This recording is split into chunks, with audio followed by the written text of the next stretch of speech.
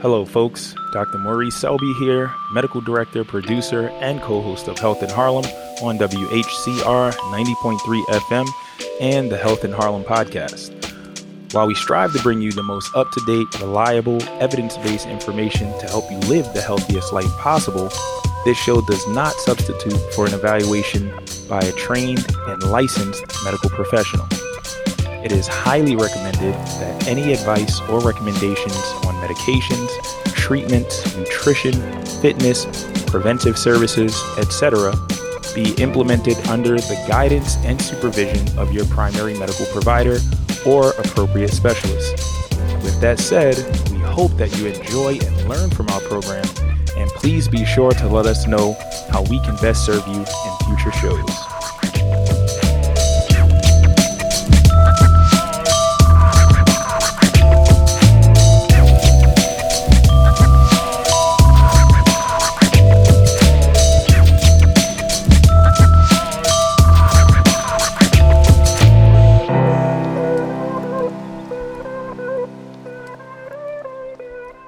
Hello, ladies and gentlemen of the listening audience.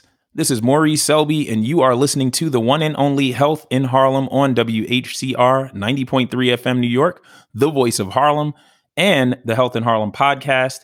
And ladies and gentlemen, today is November 18th, 2021, and it is the 45th Great American Smokeout, the American Cancer Society's Great American Smokeout. And I have a distinguished guest with us, Dr. Daniel Friedberg. He is an associate professor at the University of Chicago, and he is a clinical psychologist and also a researcher, mainly focusing on substance use disorders and also addiction medicine, alcohol cessation, smoking cessation. But that's what we're going to get into today, ladies and gentlemen, is really just talk about what we need to do in honor of the Great American Smokeout when it comes to smoking in this country. So welcome to the program, Dr. Friedberg. Thank you. Great to be here. Yes, we are so honored to have you. But ladies and gentlemen, I know you're probably like, wait, when is he going to air it out, right? Well, yes, we're still going to air it out. Not going to focus on much misinformation for this air it out session. What I will bring up is something that came up very recently in the media regarding overdose deaths in this country. This is something that we talked about recently as far as the increase in overdose deaths. We've definitely seen an uptick in the last couple of years, and especially since the onset of this crisis with COVID-19. And so just wanted to, for a second, take a moment to really focus on that problem, because this is something too that we really need to sort of deal with in this country. And I know there's people out there that might be struggling with this, right, problem as far as substance use disorders. We might have family, friends, colleagues, and it is so important that we really just take a second to think about what is going on around us. And Dr. Friedberg, as far as your experience in and expertise in addiction medicine and substance use disorders, any reason? I think we're kind of, stuck as far as what is actually going on when we talk about this increase in the number of overdose deaths that we're seeing. Yeah, well, sadly, as you noted, today's November the 18th. Just yesterday, the CDC announced a rather grim milestone for the country. 100,000 Americans died of a drug overdose between April 2020 and April 2021. And this is, unfortunately, the first time in U.S. history that this many people have died of a drug overdose in a one-year period. This seems to be driven primarily by fentanyl overdoses. Some of your listeners might know, if I've heard of what fentanyl is. Fentanyl is a synthetic opioid that is much more potent than morphine or heroin. Approximately 2 milligrams of fentanyl can kill an average-sized adult male versus about 30 milligrams of heroin, rather. And if you look at what 2 milligrams of powder looks like, it's practically nothing. It looks like dust. So overdose deaths from opioids like fentanyl alone are up 30% in the past year as well. So we really have a crisis on our hands here. And to also answer the question of what's going on here, when the COVID-19 pandemic hit us, a lot of folks all of a sudden didn't have access to supports. They didn't have access to in-person treatments or any treatment whatsoever. A lot of treatment programs shut down. They may not have been able to visit their doctor. They may not have been able to get medications to help them. So this is kind of the perfect storm, unfortunately, of problems that are contributing to this crisis. Got it. And one thing, in terms of, I think it's really important that we raise awareness. And I thank you for sharing that as far as fentanyl being sort of, one of the major causes of this uptick in deaths.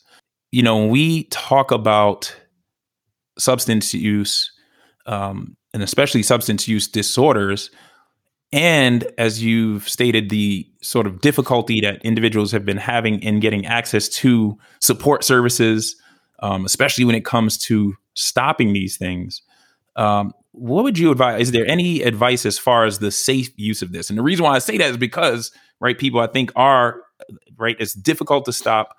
And so if a person is going to use any of these substances, is there any way or any evidence, in which they can do this safer? Well, one thing, this is a topic that we call harm reduction, right? Where we kind of meet people where they're at, and we understand that it's hard for people to stop. Stopping can be very uncomfortable. Some people may not be ready to stop, but we really want to prevent people from dying. You can't help people who are dead. So what I would suggest is, in many jurisdictions now, you can get your hands on some naloxone. This can be administered via something like a nasal spray, even where naloxone is a drug that paramedics might give if they come onto a scene and they know or they suspect someone is overdosed, and that will reverse the effects of the overdose. So that can really save lives. And there's a big push now to get naloxone out to people so that they have it. They can give it, they can hold on to it, they can give it to their friends. Using alone is definitely risky, because if you're using by yourself, or you're using with everyone is intoxicated, or under the influence, then no one can help you if your breathing slows down or you have a problem. So those would be my two starter suggestions, would be to, get your hands on some naloxone and make sure that you're not isolated, by yourself, because that's very dangerous. Yes. And especially when it comes to using with a friend, I can't tell you how many times that, right, in my experience working in the emergency department, it was the friend that got the person to the emergency department to be treated. They called 911, which we recommend definitely doing. Don't worry about the legal ramifications. No one is trying to arrest you or prosecute you, or that has nothing to do with it. You call 911 and get that person help. And I can't tell you how many times that was, right, probably the difference maker in getting that person to us. Absolutely. To take care of. Or administering naloxone too. We've definitely had that where when using together, right, one person realized somebody was in trouble and administered naloxone, and still call 911. I would say still call 911 and get that person help if it comes to using that. And also, the emphasis really needs to be on saving lives. That's it. Yes. The emphasis really needs to be on saving lives. Absolutely. Yeah. So thank you very much, Dr. Friedberg. Of course. For sharing that. But ladies and gentlemen, just something to really be aware of. And I will be incorporating resources, right, that you can access through our show notes. We'll definitely include that on our podcast page. And so now we got to jump into the Great American Smokeout. I'm going to put things into perspective. Ladies and gentlemen, there is an agenda on this program today, right? Because it is the Great American Smokeout, we are going to be talking about smoking cessation, right? Quitting smoking, not only for this day. We want you to stop for the day. If you are an active smoker, right, you stop today for the cause, and just to acknowledge the Great American Smokeout. And as Dr. Friedberg said, saving lives, because that's what this conversation is about. But we do want to get you on a path to stopping permanently, hopefully, right? Someday, getting you to stop permanently if you are a smoker. If you are not a smoker and listening to this program, and you're probably itching to tune out right now, don't tune out, because again, I know that you know that we all know, right? People around us that smoke cigarettes, that use tobacco products. And so this information is useful for you too, in being a support and advocate for that individual in your life that smokes cigarettes. And I'm going to make the case, right? Starting now, 34 million American adults currently smoke cigarettes. It's the single largest preventable cause of death in the world. Here in the United States, causing more than 480,000 American deaths each year. That's approximately 1 in 5 deaths in the country, right? Each year. 300 billion a year on smoking related illnesses, 225 billion in direct medical care costs, and there's another 156 billion estimated in terms of lost productivity dollars, right? And the fortunate thing is we've seen rates declining recently. 42% of persons aged 18 and older smoked cigarettes in 1965 versus 14% as of 2019. But I still advocate we have ways to go. And that is because smoking, as we said, causes more deaths than each of the following combined: HIV, illicit drug use, alcohol use, motor vehicle accidents, and firearm related injuries. If you took all American wars and added all of the premature deaths from those American wars, we would still have 10 times more citizens that have died prematurely from smoking in this country. Increases the risk of death from all causes in both men and women, causes about 80% of all deaths from COPD, 90% of cancer deaths, increases your risk for heart disease. So everything from heart attacks to strokes. And let's not forget to talk about disability, right? Because I think that's another conversation. We focus a lot on deaths, but we're talking about potential severe disability. If not from strokes, which is the leading cause of disability in this country, right? We're talking disability from things like heart disease or even COPD. And so the list goes on. I can keep going, but I'm going to let Dr. Friedberg jump in because, I mean, this is what I see as an emergency physician. That's what I'm putting out there, right? These are not just numbers and statistics that we're talking about, but this is real life stuff that I see every day. And as we said, a largely preventable cause of death and disability in this country. Right. Absolutely. I think you nailed it. I don't. I think you ran down a lot of good reasons to be concerned about smoking and to not smoke. Right. I think most listeners probably know now that smoking is not good for your health, and that's really reflecting the efforts of people like yourself, physicians, and also public health officials, and people getting the word out. Starting around the 50s or 60s when people started to notice a link between smoking and poor health. But you're talking cancer, heart disease, stroke, lung disease, diabetes, COPD, which is that chronic obstructive pulmonary disease. Things like that. We also should mention secondhand smoke. Right. So there's 41,000 deaths a year in the United States attributed to secondhand smoke.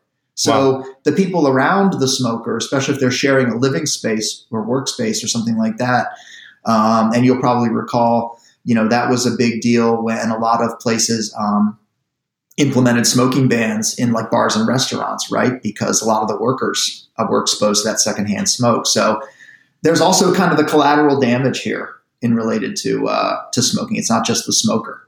And yeah. in terms of the, because I think we definitely have that contingent out there that are like, well, this is what I do and I'm sure. comfortable doing it. Right. Everybody has to leave this planet one day. We all have to die someday. And people acknowledge that. Facts. There's nobody arguing those facts with you. But when we talk about quality of life, and I'm going to add a couple more things in there, right? Ladies and gentlemen, these are not scare tactics on health in Harlem, okay? This is not misinformation, disinformation. We definitely are trying to make a case, but this is all, right? This is all real stuff that we are bringing before you. And so if you're not scared of everything that we've kind of laid out thus far, right? Let's think about the financial costs. And we talked about the cost to society, the $300 billion, right? That costs our society, our economy each and every year here in the United States. Well, let's talk about the financial cost of your pocket, right? Because that's the thing that I think will stand out is like, how much money is in my pocket? What can I do with the dollar? Especially with everything that's going on. Everybody's concerned about inflation and stuff. Well, guess what? You could save yourself some bucks, some real money with smoking cessation. And when we talk about a person with today's prices, right, smoking one pack of cigarette daily for the next 10 years, you will spend over $130,000. $130,000. Just a staggering number. A lot of money. Like, can I add something to that? Yeah. Can I say something to that? Mm-hmm. The other thing about it is you mentioned earlier people saying, well, we've all got to check out sometime, right? We've all got to shuffle off this mortal coil and go meet our maker at some point in time. And I say, yeah, but you don't have to do it choking for air, right? It's a painful death. It would be a bad way to go out, to be dealing with lung cancer, to be dealing with COPD and not being able to breathe. So you mentioned quality of life. That's really important. The other thing about the cost that people don't think about is time. All that time you would spend, right? I have folks I work with who are quitting smoking who are sick with tobacco-related disease, and they spend a lot of time at the doctor's office, right? They spend time traveling to the doctor's office. They spend time organizing the schedule so they can get to the doctor. They have to undergo testing. They might have to be admitted to the hospital. They can't spend time doing the things they want to do because they're sick, right? So, and there's also, of course, the time component of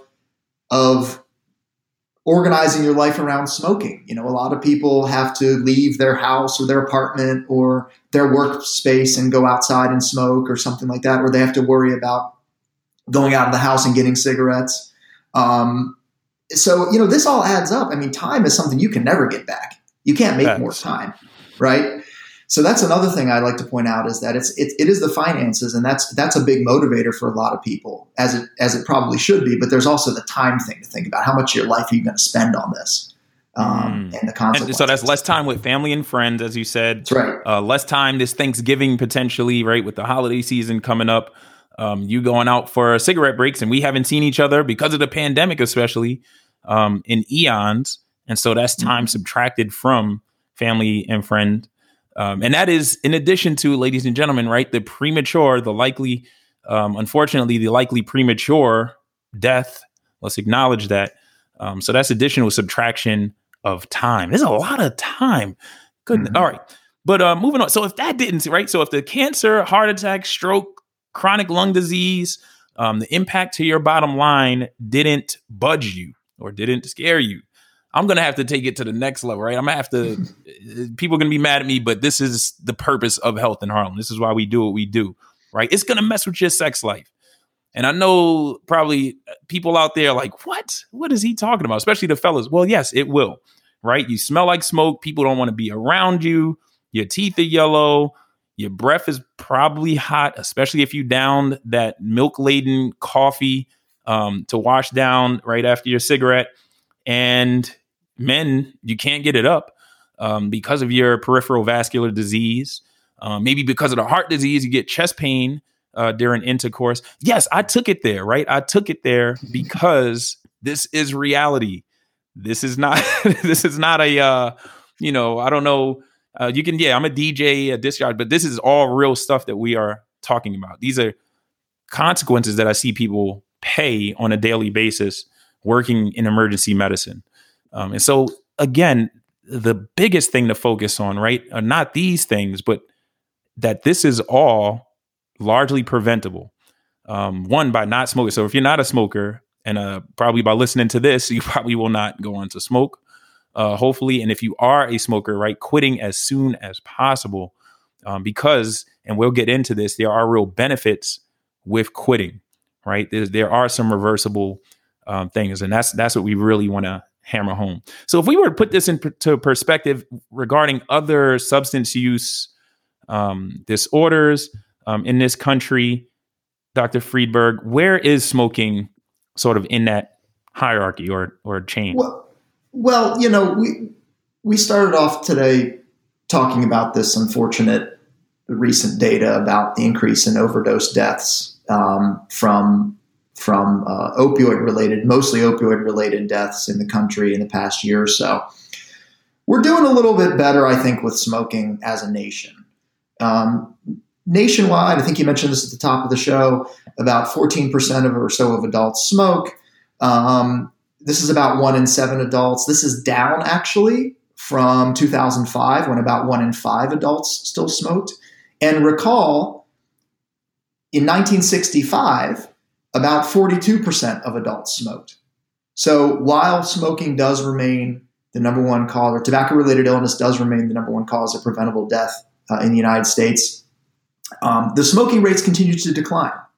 Now, something interesting about the pandemic, about the COVID-19 pandemic, is that cigarette sales actually increased for a period of time during the pandemic. And it's not quite sure why that was, but one hypothesis that's been put out there, one idea is that people were stockpiling cigarettes, right? You know, like they were stockpiling toilet paper, things like that. Yes. So smokers. I remember that. That was bizarre, but yes. Yeah. They might have gone out there and bought a bunch of cigarettes thinking that, you know, it's going to be hard to get these down the road. But so fortunately, smoking rates continue to decline. In terms of other substances, you know, more U.S. adults drink alcohol than smoke, for instance. But the good news is that the smoking rates do continue to decline overall, year over year. And what is there a particular reason for that we've seen this significant progressive decline for the last 60 years or so? Absolutely. Is there particularly a known reason as to why that is? So there's a couple ideas, right? So in 1964, the Surgeon General published a report that outlined health risks related to smoking. People had suspected links between smoking and, say, lung cancer for some time before that, but this really put it out there for the public. This was the Surgeon General's report, 1964, kind of said, you know, we believe here smoking causes lung cancer. Here's the evidence. And around that time, cigarette smoking really started to fall. And the public just became, it was really reflecting a greater acknowledgement, greater understanding by the general public in this country about the health risks related to smoking.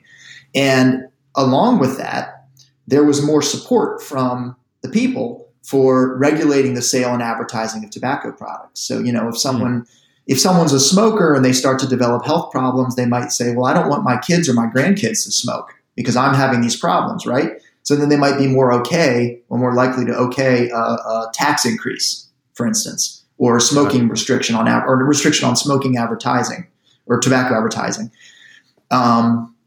So really, what's accounted for this is really this kind of concerted effort by the medical folks, you know, doctors, physicians, kind of getting aware of this, public awareness, public health campaigns, and tighter regulation on marketing and sales, and things like tax increases and smoking bans. That also works to kind of decrease smoking rates over time. Got it. And so, and looking at, it sounds like one thing that really, as you mentioned, right, with the Surgeon General sort of mentioning the health risks or bringing that up in 1964, and we saw a decrease after that, just that general awareness of the risks of smoking was enough to get people to start to move when it comes to quitting or not smoking, right? But it seems like, yes, awareness is definitely part of this. But when we look at the demographics, right, of smokers today, and there are some definite clear discrepancies. We see more males than females smoking, right? 15.3% versus 12.7% with females. When we look at education, those with a GED, right? 35.3% of smokers. When we talk about individuals with graduate degrees, 4%, right? Undergraduate degree, 6.9%. So we see this clear correlation, right? With the higher the education level, sort of the less smoking amongst these individuals. When we look at household income, so another socioeconomic trend, we see individuals or households under $35,000 per year, 21.4% of smokers versus, right, in households with more than $100,000 income, we see 7.1%, a much lower rate, like 3 times lower. So what is behind it? Basically, it seems like there's a disconnect, right? This message, Absolutely. everything that we talked Absolutely. about, even if you want to look at the financial side, especially to me, this is clear. Like if I had a household income of less than $35,000 a year, and I talked about buying a pack of cigarettes for the next 10 years, and that would be $130,000. Even 2 days not smoking for a person that smokes a pack a day, that's $72, right? That you would save. So why is there this disconnect, and how maybe can we get the message to these individuals? So there's a lot to unpack here, right? Got it. Why is there this disconnect? Is there's a lot of reasons that I'm sure contribute to this. One thing is access to healthcare resources, right? So if you're in a relatively disadvantaged area, your lower income area, you might have less access to healthcare resources. You might have less contact with your doctor. Your doctor might have less contact with you and able to kind of suggest smoking cessation. You might have less access to medications, and I think we'll talk about this maybe a little bit later in the show, medications that can help you quit smoking that are FDA approved, right? You might have less access to counseling resources. You might have more people around you that smoke. We know that being in a household of someone that's a smoker raises a child's risk of becoming a smoker themselves, right? So that becomes a cycle that perpetuates. And there's also differences in rates across sociodemographic groups that are significant here, right? So the rates of smoking between white and black Americans, for instance, are roughly similar, about 14-15%, right? In some disadvantaged black communities, the rate is as high as 40%. Wow. That is a huge increase over the baseline for the rest of the population, right? And there's all sorts of health disparities that go along with that. And this is something that we take a look at very closely down here at the University of Chicago, and something that we're very invested in our outreach efforts and our clinical work here with smokers is trying to address some of these healthcare disparities. So, for instance, according to the CDC, while African American smokers might smoke fewer cigarettes and start smoking at a younger age, or an older age, they're more likely to die from smoking-related diseases than white smokers are, for instance. And there's a lot of history here, which maybe could be the topic of a whole nother show. Of a whole true story. about marketing towards the black communities, about the pushing by the tobacco companies of menthol cigarettes, which some researchers believe make it easier to become addicted because it kind of cools the smoke down, easier to become addicted to menthol cigarettes. So there's all sorts of stuff to unpack here. But it's a very complicated story. So real quick, before we move on to actual smoking cessation, right, for those active smokers and talking about quitting smoking, let's just briefly talk about prevention, because one thing I'm curious of is why do people pick up this habit in the first place? I know you mentioned that being in a household, and that makes perfect sense to me. I think probably to a lot of people that being exposed to someone with this habit, you're more likely to engage in that. Especially children seeing somebody maybe smoking in a household, that is, sort of a thing to do maybe to them, in looking at the adults around them. But what are some other reasons, if there's any evidence or information that you have in regard to that, as to why people pick this habit up in the first place? Is it stress? Is it still like the social factor?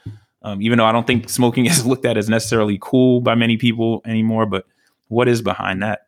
So 90% of smokers start smoking before the age of 18, right? So in some jurisdictions now, the smoking age is becoming, they're turning it to 21 years old. You have to be 21 years old to smoke, right? And it used to be 18, but 90% start before the age of 18. The average age to start smoking is 13 years old, right? So it could 13? be 13. That's the average age to start smoking is 13 years old. Now, it could be stress. How much stress is a 13-year-old going through? I don't know. You'd have to ask them. But it could be that. But probably it's more related to the factors that you mentioned earlier. do you have someone in your household who smokes, a parent or older brother, sister, aunt, uncle, grandparent, something like that? Is there someone around you who smokes to kind of model that behavior, that as smoking is being acceptable? Do you have peers who smoke, right?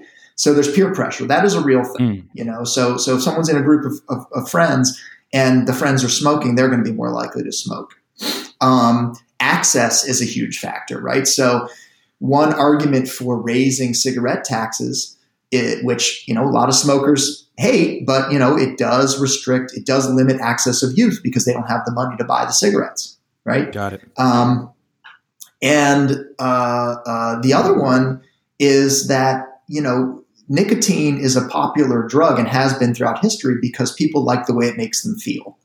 And for youth, it's a way to get a buzz. It's a way to alter how you feel without kind of an overt intoxication. So, you could go home to mom and dad and, you might smell a little bit like cigarettes, but you're not, drunk falling down, something like that. So there's an appeal of the drug to people. And that's, of course, as I'm sure most folks know now, nicotine is the addictive drug in tobacco, and that's what gets people hooked. So a number of different factors could contribute to the initiation and maintenance of tobacco use. And it typically is very young people that start.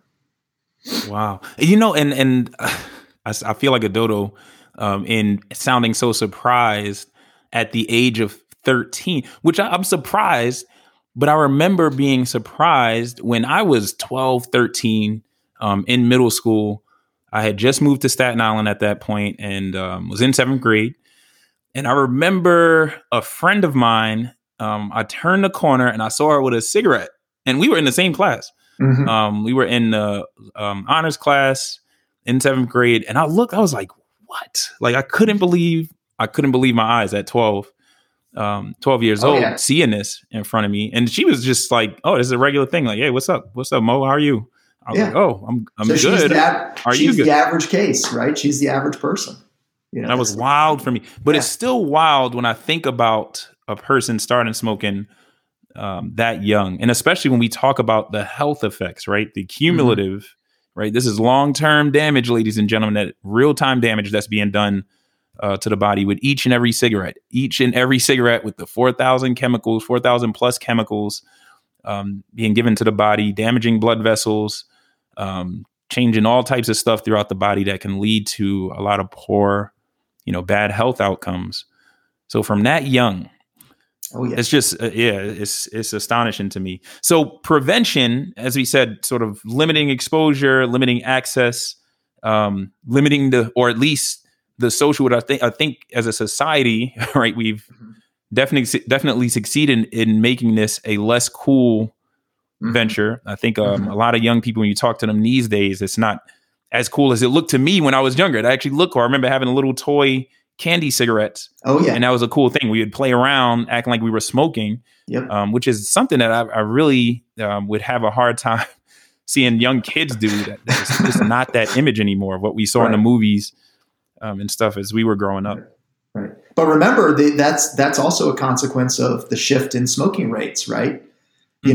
Maybe when you were younger, the smoking rate was closer to 25%, 30%, who knows, and now it's down to that 14, 15% range. So that's also a change in our attitudes societally.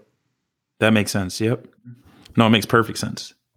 So when we talk about smoking cessation, when we talk about quitting smoking, what are the benefits?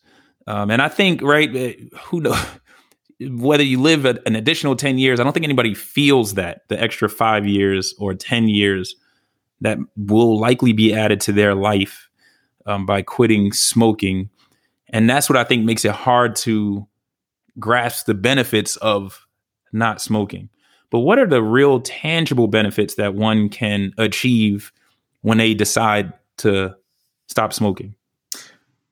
So the first thing I'd say to that is, and this is what I tell, I'm not a medical doctor, I'm a clinical psychologist, right? So my area of expertise is in mental health, behavior, helping people make behavioral changes, including quitting smoking. I don't need to know anything about anyone's medical history to be able to tell them conclusively that quitting smoking is the best thing they can do for their health. It's never too late to quit. So we have folks come in, they might be, I've helped people quit smoking who are in their 70s, even older sometimes, and it's never too late. The health benefits of quitting smoking are so great. You mentioned life expectancy. Well, 10 years is kind of abstract. Of 10-year life extension might be kind of an abstract concept when you're 30, but it's probably less of an abstract concept when you're 70, right? As you get closer to the end there and you're thinking about what you might do with that extra time, on this earth. So obviously it improves, we mentioned quality of life. You're not spending all day at the doctor's office. You're not spending all day trying to struggle to breathe. You're able to do more, you're more active. So it improves your health and life expectancy, lowers your risk of cancers, lowers your risk of lung disease, heart disease. If a woman is pregnant or thinking of becoming pregnant, it's going to improve her health and the health of the baby. Even for people who already have heart disease or COPD, it can improve their health as well. And here, the cool thing about it is, you can experience health benefits from quitting smoking literally within minutes or hours of stopping, right? So, for instance, in just a few minutes, like 20 minutes after you smoked your last cigarette, your heart rate and your blood pressure are going to start to decrease and return to normal. And then within a couple of days, you're going to have all that carbon monoxide, that poisonous gas that's in smoke, that's the same thing that's in car exhaust, that's going to be out of your system. Your body's going to start healing itself very quickly. So you can see benefits just in the order of minutes, really. It's remarkable. I think that's the one thing to focus on, ladies and gentlemen, is the regenerative capacity of the human body, right? And we talked about this injury that is taking place with each and every cigarette smoke. And in that time, in between cigarettes, your body is like, all right, let's fix this damage, man. We got to clean up the walls here. They're just like you would see, removing the graffiti off of a wall. That's what your body's doing at the cellular level, right? Repairing damage that has been done by the cigarettes themselves. But imagine just giving him more time, right? Less and less cigarettes, your body has more time to regenerate. And so you do have, as Dr. Friedberg said, right, recovery of lost function, recovery of your overall health and well-being, especially when we talk about individuals, right? And this is the thing too, and we get into that sort of, it seems like a defeated mode of thinking, right? I've had the patients that come in with chronic obstructive pulmonary disease, with COPD, and they're in the hospital. They were there the week before and they're back again. And I'm like, what is going on? Are you sick recently? Are you, having an infection or something? And no, it's like they're still smoking the cigarettes. That's probably the cause. But one thing that has been shown time and time again, and the research always shows the same thing with this, is that by decreasing smoking, you will have less COPD exacerbations, right? And people think of, and this is true, COPD, chronic obstructive pulmonary disease, right, is, technically irreversible. There is damage that's done. This is why it's a chronic disease, right, to the lungs. But that does not mean that you cannot slow down, right, that process, that damage, and even reverse some of that damage. And that's why when you stop smoking, even if you have COPD, even as Dr. Friedberg said, you have heart disease, you are much less likely to have complications from those illnesses. And even it comes down to after just a couple of days, after 3 to 6 months of not smoking, right, the hair-like structures that clean out your lungs, the cilia in the lungs start working better. You're much less likely to cough and wheeze less. You feel less stressed and in a better mood. The blood flow to your fingers and toes improves. Even after a couple of days, your skin and hair and nails start to look better. So it's just so many benefits, tangible benefits, right? We're not just talking about, as we said, that abstract, how long are you going to live, but you start to feel and look better by stopping smoking. And also more money. Probably more money.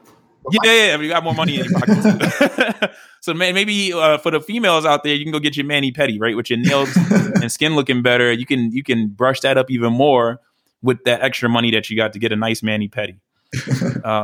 And so let's get into the actual nitty gritty, because this is the hard, I think we've made the case on why it is very beneficial to quit smoking.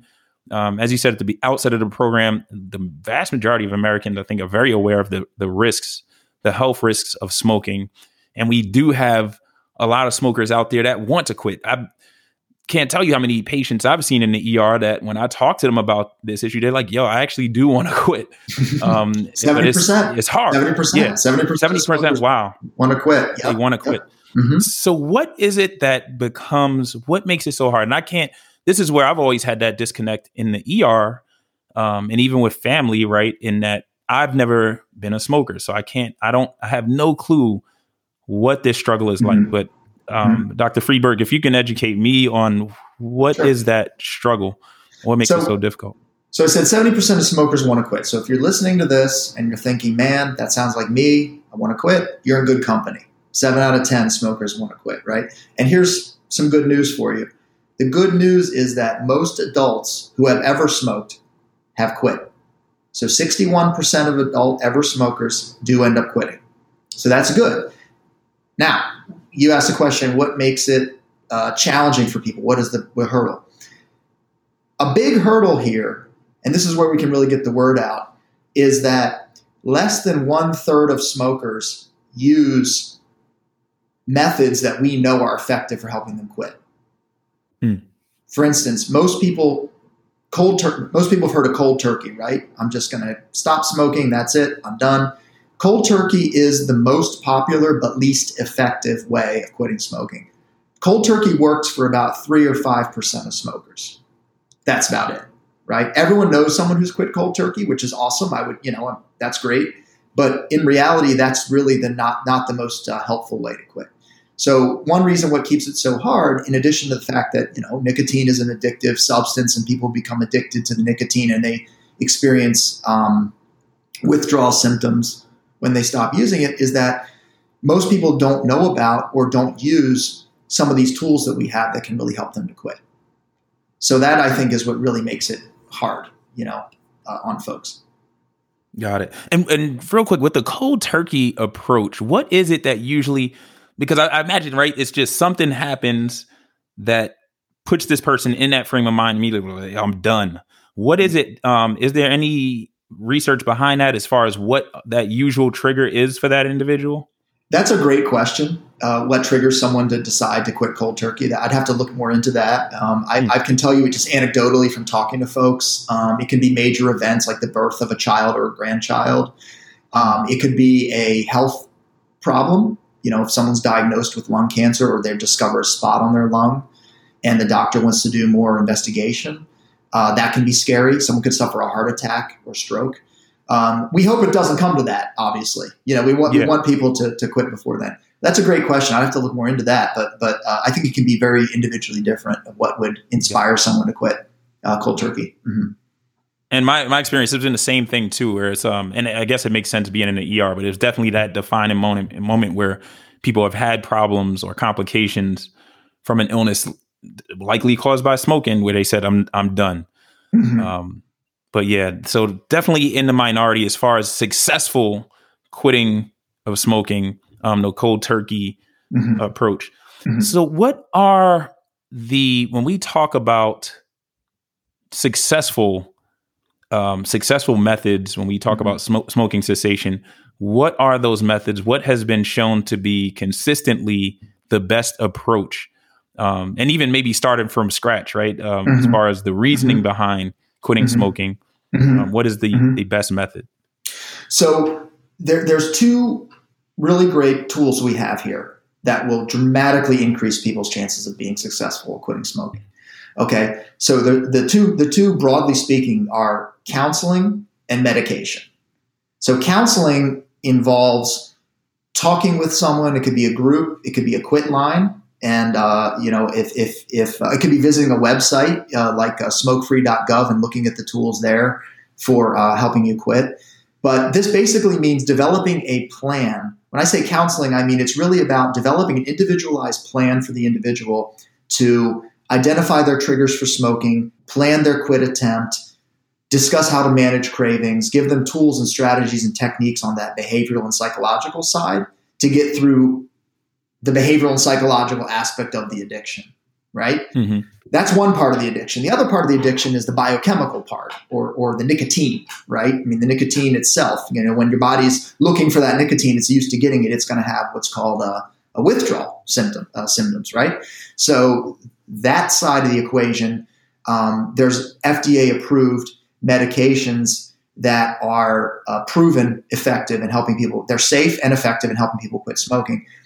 Combining counseling and medication is your best option. That's about a 40% increase in success over either one of those alone. So for the best bet is some behavioral approaches, using some of those resources. Again, it could be individual, it could be group, it could be, you could look online and again, that's smokefree.gov. That's the United States kind of stop smoking resource. That's got a couple apps on there, even on the smartphone, where people can download those apps and look into those and help them kind of come up with some strategies. And then the nicotine replacement or the medication approach. Got it. And for those, because I think one thing, right, and especially some of the listeners now that are not smokers that know of someone that smokes, and they want them to quit. And even for the smokers themselves, right, in getting support and getting a team around them, group-based approach, that probably definitely a way to go, I think, for some individuals. Mm-hmm. Some individuals might be shy and not want to engage in other smokers, or that maybe might increase, or they think might increase them, the chances of them having difficulty. But what about family supports? Is there anything that we can do in terms of supporting an individual that we want to help in quitting smoking? Absolutely. So we call our program at the University of Chicago Courage to Quit, because quitting smoking takes guts. You mentioned people feeling shy, right? I encourage folks to ditch the mindset that trying to quit smoking and not quite hitting the mark or not being successful means you're a failure. This is a process that can take time for some people. Not everybody, but for some people, it's kind of what we would call like an iterative process. In other words, they quit for a while, they might restart smoking, they might quit for a while, they might restart smoking, or they might try to quit and be unsuccessful. But each time is an opportunity to learn from the experience. So how people can support how the family and friends can support is to acknowledge that, to understand that this person is really doing their best and that they can use encouragement, they can use support. One thing that I suggest people talk to their families about is making the living space, for instance, a smoke-free area. So, if other family members smoke, asking them if they would help to clean the space, and then if they would smoke outside while the person's trying to quit. Some people do live with other people who are smoking or not smokers and not ready to quit. And so that's why that's important. And just acknowledging that, they're really doing their best, and that words of encouragement are always appreciated. And if they're not quite successful the first time, then say, hey, we'll get this next time. And just really encouraging people to learn from their mistakes and continue onward, because you will get it. You will get it eventually. And I gotta do this. Thank God we have no commercial interests on Health in Harlem, ladies and gentlemen. I'm so proud to say that. And with that said, I will always promote anything that I've consumed recently. And one podcast I want to recommend, I think I've mentioned this before on the program, is Hidden Brain, ladies and gentlemen, with Shankar Vedantam. It is on NPR. And they recently had an episode, actually last month, called Be Kind to Yourself. And it was mainly about, right, self-compassion, how, self-criticism, which is often seen as a virtue, right, a thing, being hard on yourself. I got to get it right. And, I can't fail. But self-compassion can go a long way. And especially as Dr. Friedberg just mentioned that, it hit me. I was like, this is a perfect example where this can work, right? And that Absolutely. Sometimes we have trouble, especially during stressful times. We might smoke again. We might have but that does not mean you're a failure. And that does not preclude you from going forward, right? And actually quitting. From the behavioral side. Or getting back on. From the psychological behavioral side, it would never be considered a quote failure unquote. I would sit down and I would say, let's talk about that. When you felt so stressed that you reached for a cigarette, you're back here today. You're recommitted to quitting. So what do you think you could do next time? Where can we kind of shore up your defenses a little bit to make it less likely, for instance, that next time you're stressed out, you'll smoke. And then really, again, not enough people use these over-the-counter, FDA-approved what's called nicotine replacement. Your listeners probably, I'm sure, have heard of the nicotine patch. They might have heard of the nicotine gum, nicotine lozenges. These are available over the counter. When used as directed, they can really dramatically increase your chances of being successful. They don't eliminate all desire for smoking or cravings, but they can kind of take that edge off and make it that much easier to use some of the other skills that you might learn in, say, counseling or reading up online about some strategies, or visiting with your doctor, or joining a group dedicated to smoking cessation, or meeting with a counselor. And I think a lot of people look at the financial side of that, in that some of these therapies, especially nicotine replacement, can be pricey. Mm-hmm. But again, remember, by cutting back on smoking, you are already improving your finances as well. And so maybe just reallocating some of those dollars to some of these aids, that might be the way to go. And in the end, you'll probably come out looking better financially. You're going to come out $130,000. Yeah. You're going to come out way. It's an investment. So far ahead, it's not even funny. And the other thing about it is, call your insurance company, call the quit line, right? If you're in New York, then the number 1-866-NY-QUITS, which is 1-866-697-8487. The website's nysmokefree.com. There's also smokefree.gov. Check out the websites, call the numbers, if you're in another state, you can Google my state tobacco quit line. They might send you some stuff for free.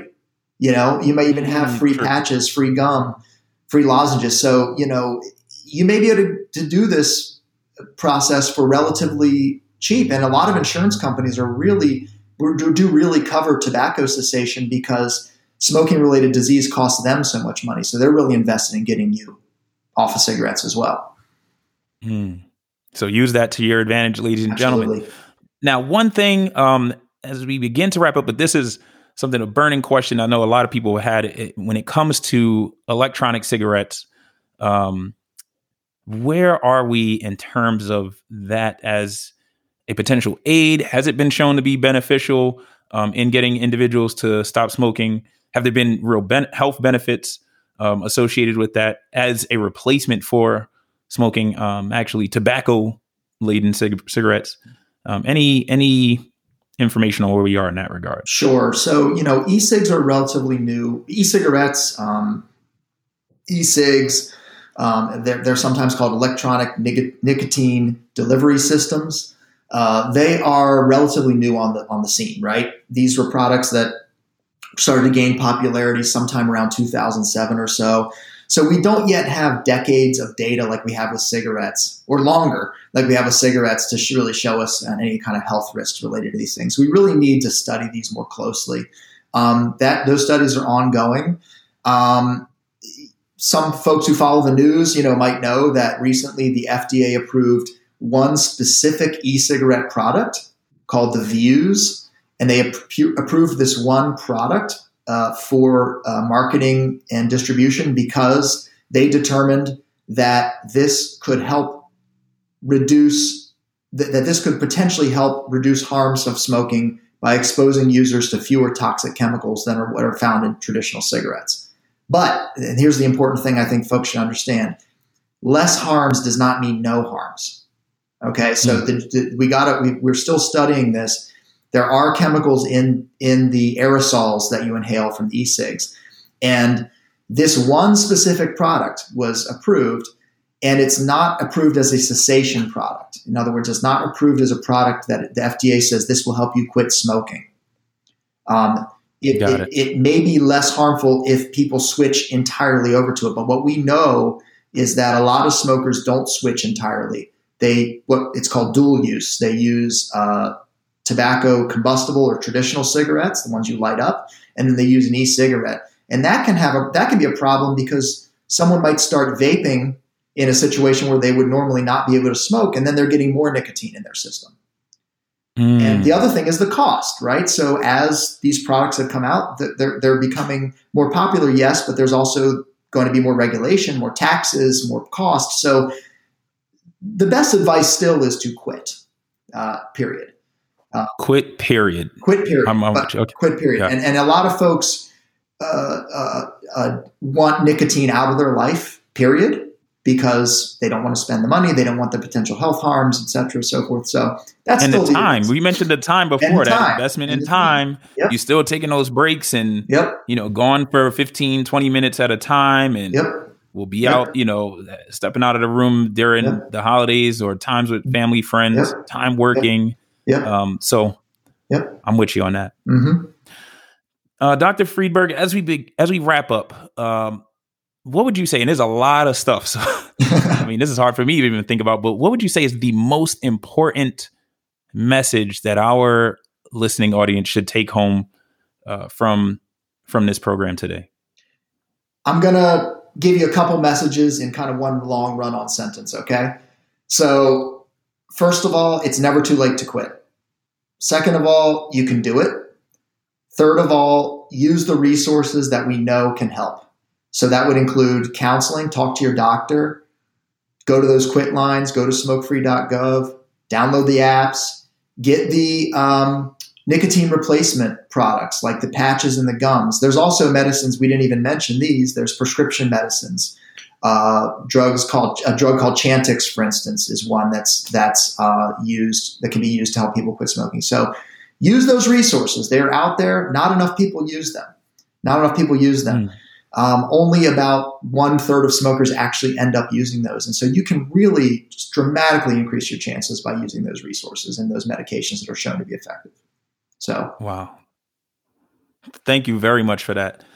Thank you so much. And one thing, ladies and gentlemen, again, today, November 18th, 2021, is the Great American Smokeout. This is basically an awareness campaign put on by the American Cancer Society.